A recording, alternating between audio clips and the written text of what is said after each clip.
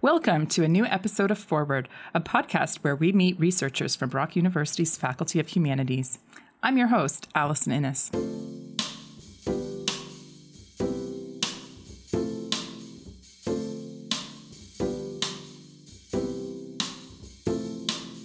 We're bombarded by images every day, whether we're on Instagram or Twitter, reading a newspaper, or Googling a recipe.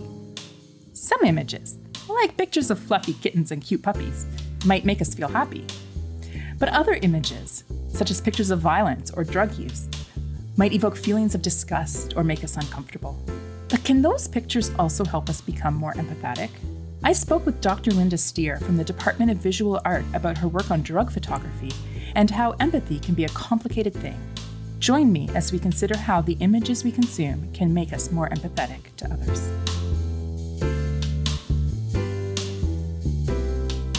Today I'm speaking with Linda Steer, an associate professor of the history of art and visual culture at Brock University. She teaches in the Department of Visual Arts and is a member and former director of the PhD program in interdisciplinary humanities. Professor Steer's research focuses primarily on the history and theory of photography. She is the author of Appropriated Photographs in French Surrealist Periodicals, 1924 to 1939. Using case studies from three key publications, Appropriated Photographs examines the surrealist visual strategy of reframing found photographs. Steer's current research looks at the complicated connections between empathy and photography in art and documentary photographs of drug use from the 1970s to the present. She teaches courses on the history of photography, censorship and controversy in the arts, and appropriation in art and visual culture. She is planning to teach a new course on the visual culture of the apocalypse in winter 2020. So welcome, Linda. Hi. So you work in an area of visual art that some of our listeners might not be familiar with. What is visual culture and how is it different from art history? Well, that's a good question.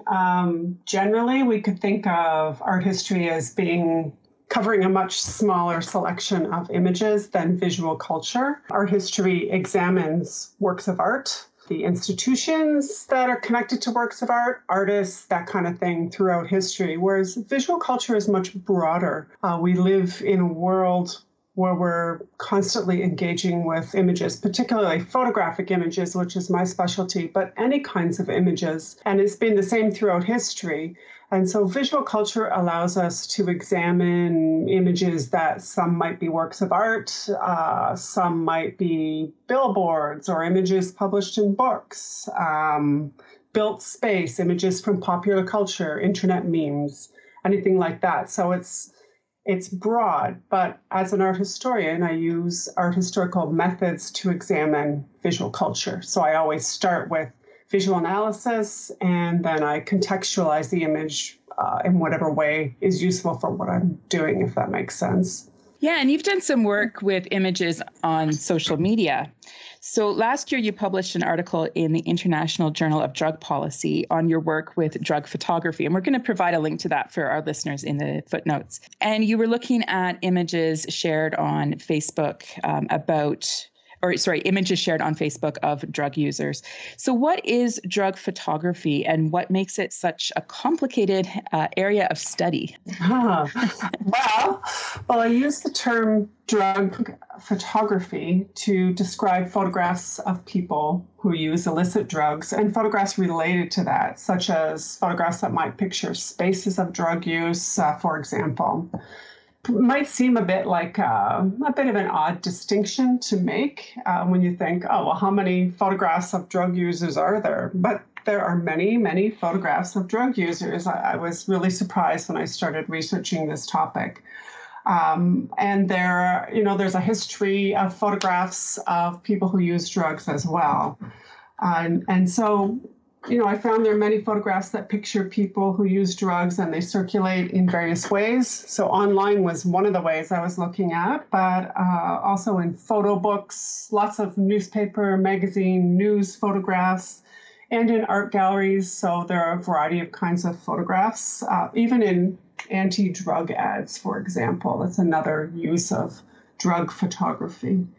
So I've been focusing mainly on photographs made by contemporary photographers who are thinking about these photographs as art. but I'll probably move on to other kinds of photographs as the research progresses. So drug photography or images of drugs and drug use is not a modern phenomenon. This is something that goes back a long time. Well, we could think about images of people smoking opium at the turn of the last century as drug photography, for sure. And it's a complicated category of photography because it's very easy to get into sensational or voyeuristic photographs of drug use. And one of the photographers I interviewed called that class of photography junkie porn. That was the word that he used. And those are photographs that lack empathy or that are sensationalistic and just, appealing to our interest in things outside of our own lives. I think that's an accurate description.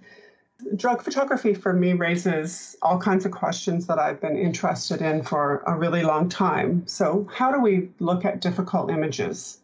How do photographers represent what we might call the impossible? So how do we even picture something like addiction? And how do we picture things that might seem to lie outside of representation, like trauma or intense psychological states, or even something like death, which is something that will happen to all of us, but it really is outside of our experience. It's radically unknown.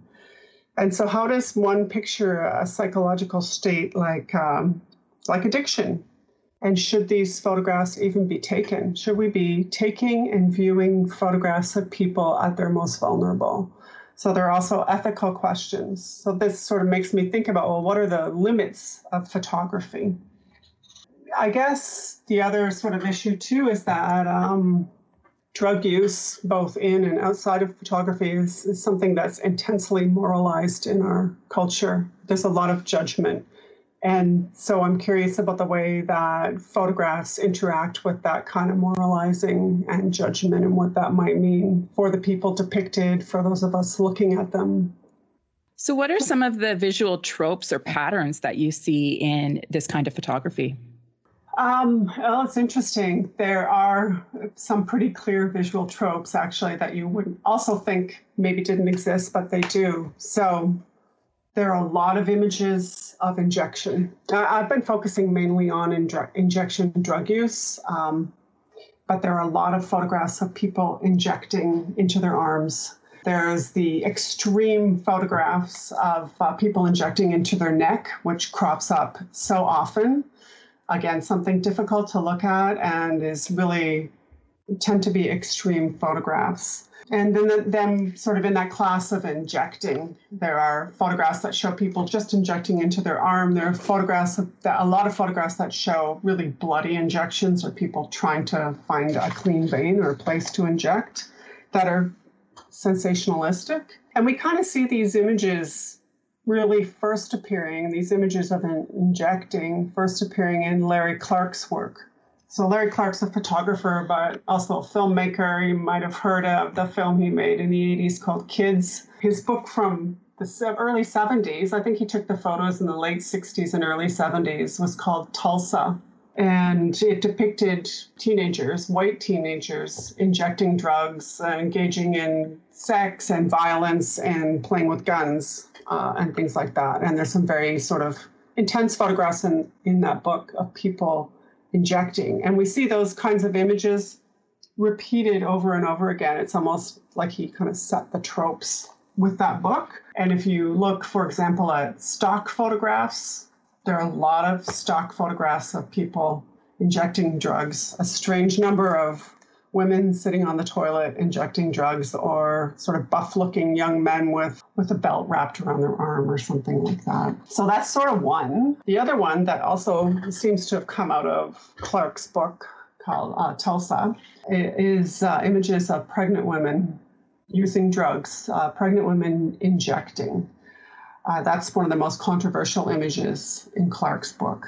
And that image in his book uses visual cues taken from the history of art. So there's the light kind of coming in the window and softly falling on this pregnant woman's body that invokes that long history of visual representations of the Virgin Mary, for example. So it prompts us to think of this woman and what she's doing in Christian terms and in the kinds of identities that are open to women in Christian terms, which are limited.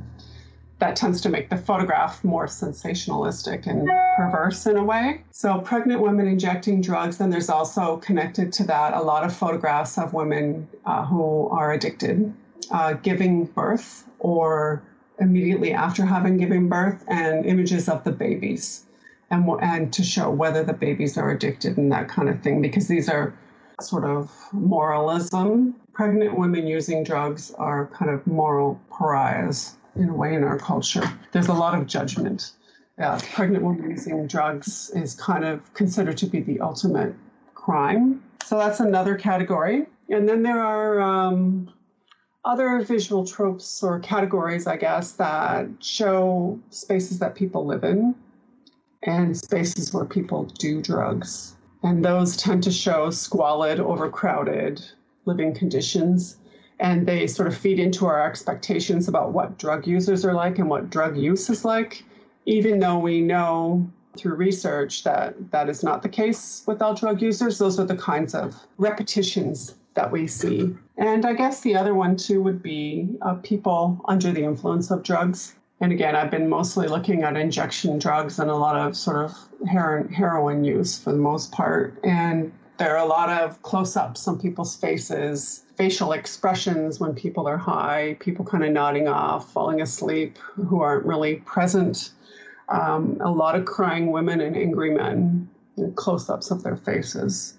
There are other tropes, but I'd say those are the main ones that I've been interested in so far. So the photographs that you analyzed for your article, as I mentioned, they were published and circulated online. And I'm thinking, for example, of the photograph that went viral a couple of years ago, which is ancient history in social media, of two parents who were passed out in a van with their young child that got a lot of attention. So how does social media and this really easy, rapid sharing of drug photography, how does that complicate the use and interpretation of these photographs? Well, I mean, I've been thinking particularly about empathy and how can these photographs either create or elicit empathy. And that photograph of the Ohio couple, I wrote about that somewhere else as well. I wrote a blog post about that because that's a horrible photograph. And the way that it circulated was awful. So it was taken by the police, published, and they say that they wanted to show what they're dealing with in the drug epidemic in Ohio, and that they were concerned about the kid. But the two people in the photograph were passed out, the two adults, so they couldn't give consent to being photographed. The child's face is shown. The child can't give consent to being photographed. Everyone's face is shown.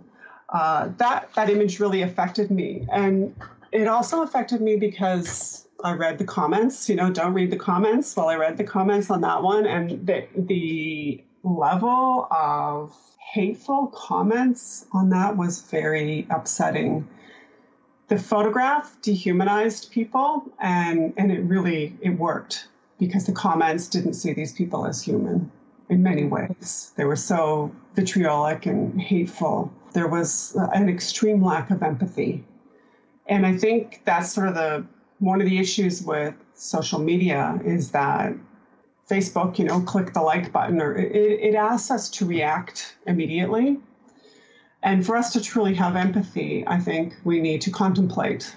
And social media doesn't invite contemplation for the most part. So we have these quick reactions that tend to be judgment, because social media is asking us to make a quick judgment on all kinds of issues. And we see, how many photographs do we see every day on Facebook, Instagram, Twitter, various platforms? So we're asked to make a quick judgment. And then once we tend to see other people's judgments, then people turn into gangs in a way. So that's sort of the danger of social media. But what I found with Chris Arnade's photographs, who I wrote about him in the article I wrote for the International Journal of Drug Policy, he posted most of his photographs on social media. I think he had a couple that he showed in art exhibitions. He rarely printed them. They mostly sort of circulated online. That's why I found his photographs so interesting, because his Facebook page elicited empathy from the viewers, and it ended up becoming a kind of community where people would gather to talk about these photographs and to share their own experiences with addiction or with drug use, either personally or with people in their families, to talk about how much they appreciated the photographs. People cared about the people who were depicted. He photographed some of the same people over a period of, I think, about 5 years. So, and he posted the photographs with comments that contextualized them, with a caption, that contextualized them, so that you could hear the person's backstory and what was happening at the moment and where they'd been and where they were wanting to go, or who they were, So it allowed people to form a connection with those who were depicted in the photographs, and it was much more positive. Now, I know that there were some negative comments posted on those and that he removed them, but he said overwhelmingly they were positive. So it really shows that context matters in photographic meaning, which is something I've been thinking about for years, that the visual and context and the word image relationship is very important in understanding photographs. You've talked about empathy being entangled. What is entangled empathy? It's a concept that I borrowed from Laurie Gruen, who is a philosopher. And this is how Gruen defines it. I'm quoting her here. A process that involves integrating a range of thoughts and feelings to try to get an accurate take on the situation of another and figure out what, if anything, we are called upon to do. And I liked that idea because I think that empathy is much more complicated. We tend to, than we think, we tend to think about empathy as being pro-social behavior, and that's it. We need to have empathy and it's important, and that's it. But there are dangers in empathy as well. There are dangers of over-identification, because empathy asks us to imagine what the situation is like for the other. And so there are dangers of over-identification, of appropriating the feelings and circumstances of other, particularly when it's a white person looking at an image of a Black suffering body. And Kimberly Juanita Brown writes about that. She calls it the liberal fallacy of empathy when she's writing about a photograph that Kevin Carter took of a dying Sudanese girl who was being watched by a vulture. And so for Brown, empathy can be a form of erasure of the other, where all of the emphasis becomes on the feelings of the viewer rather than on what's happening to the person that's depicted in the image. So it almost can have a dehumanizing quality. So I wanted to be really careful with empathy, and I wanted to acknowledge how complex it is. And that's why Gruen's idea was really useful for me. I guess it's a form of what I call ethical empathy. Ethical empathy can make viewers aware of issues and how those issues affect people. By connecting with people pictured in photographs and examining our own feelings. So it's a process of back and forth. We make a connection with whoever's depicted in the photograph, then we examine our own feelings, and then we go back to the photograph and think about how our own feelings are impacting how we see the photograph. It's a kind of back and forth. It's a relational process rather than an instant reaction. And so then we can figure out, what is this photograph asking me to do? Where do I stand? What's my role? And then what might I do? And sometimes that might be simply standing up for drug users when people start speaking negatively about them, or thinking about people that we see in our community that we might pass by every day and not pay attention to. Those kinds of things. Trying to figure out the structural causes of addiction, for example, and to help in whatever way we can. So it's a form of empathy that asks us to act and asks us to acknowledge who we are and where we stand and what our subject position is as well. And that can hopefully take us away from simple voyeurism. So when we see these images online or circulating, it sounds like what you're suggesting is that we pause and we engage in kind of dialogue with that image. Yeah, exactly. I think it's important, and it's difficult because we see so many images every day. I mean, how many images have you seen today already. More than I can count. That's right. Yeah. Me too. And I've just been writing a lot today. I haven't even been looking at a lot of images, but I'm looking around my space right now and there's images all around me. And, as soon as we look on social media, it's all images. So what if we pause and have a close look at what's happening in the image, look at the relationship to the text, and use our critical evaluation skills too, right? Who made this image? What is it saying? Where has it been? How does it circulate? These kinds of questions are really important. How do I feel about this image? Well, why do I feel that way? What are my feelings about this image, and what's my own history with this issue, whatever it might be, or with this person? What are my own biases? What's my subject position? For me, I always approach things. I'm a white cisgendered woman. What's my subject position when I'm looking at this image, and how does it differ from those who are depicted? I'm a middle class person. That might be different than someone who is underhoused, for example. I might be looking at that image. So what do I bring and try to be aware of mapping myself onto the person depicted in the photograph, and then imagining their circumstances. And empathy does ask us to imagine, what would I do, or how would I feel in this circumstance? Because we can't truly know how someone else feels. But if we do this back and forth, we have a better chance of understanding how they might feel. Would that be the same kind of advice that you would offer to the photographer, or when because I guess we're all photographers, we're always taking pictures with our phone. Do those same questions work from the photographer perspective? It's a little bit different from a photographer's perspective, I think, because the big issue with photography of drug users in particular, but any kind of photography, is consent. And so how do we photograph with consent? And what does consent mean? And that's something we're talking about in various ways in our culture right now. What exactly does consent mean? And there are different ways of thinking about consent when photographing vulnerable populations. So that photograph of the Ohio couple with the child in the back, there's no consent there at all in any way. They didn't consent to be photographed. They didn't consent to have that photograph being shared. But what do we do about consent with people who are using drugs? So can a person who's high give consent, for example? Well, there's two ways of thinking about that. We could say, no, that person isn't able to give consent because they are compromised in that moment. They might not fully understand what's happening, or they might not fully understand the implications. That's one way of thinking about it. What would they think in 5 years if they stopped using drugs and are going to get a job and this photograph of them is still circulating on the internet? But then there's the other side of that, is that are we saying then that people who use drugs are not able to give consent and make decisions about their own lives? That's a problem too. So I don't have an easy answer for that. But I think, be honest, get consent, talk to people, think about where you post images.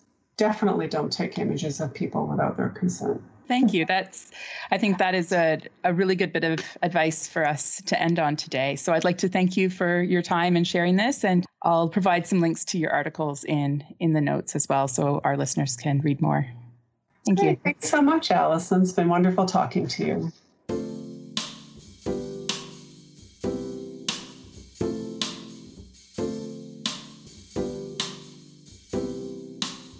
Thank you for listening to Forward.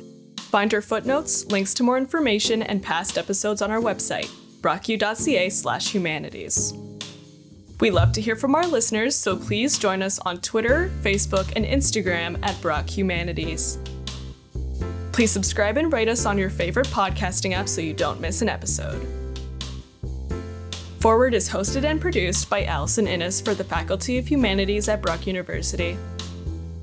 Our sound design and editing is by Serena Atella, and theme music is by Caladamam. The credits have been read by me, Serena Atella. Special thanks to Brock University's Makerspace and Brock University Marketing and Communications for studio and web support. This podcast is financially supported by the Faculty of Humanities at Brock University.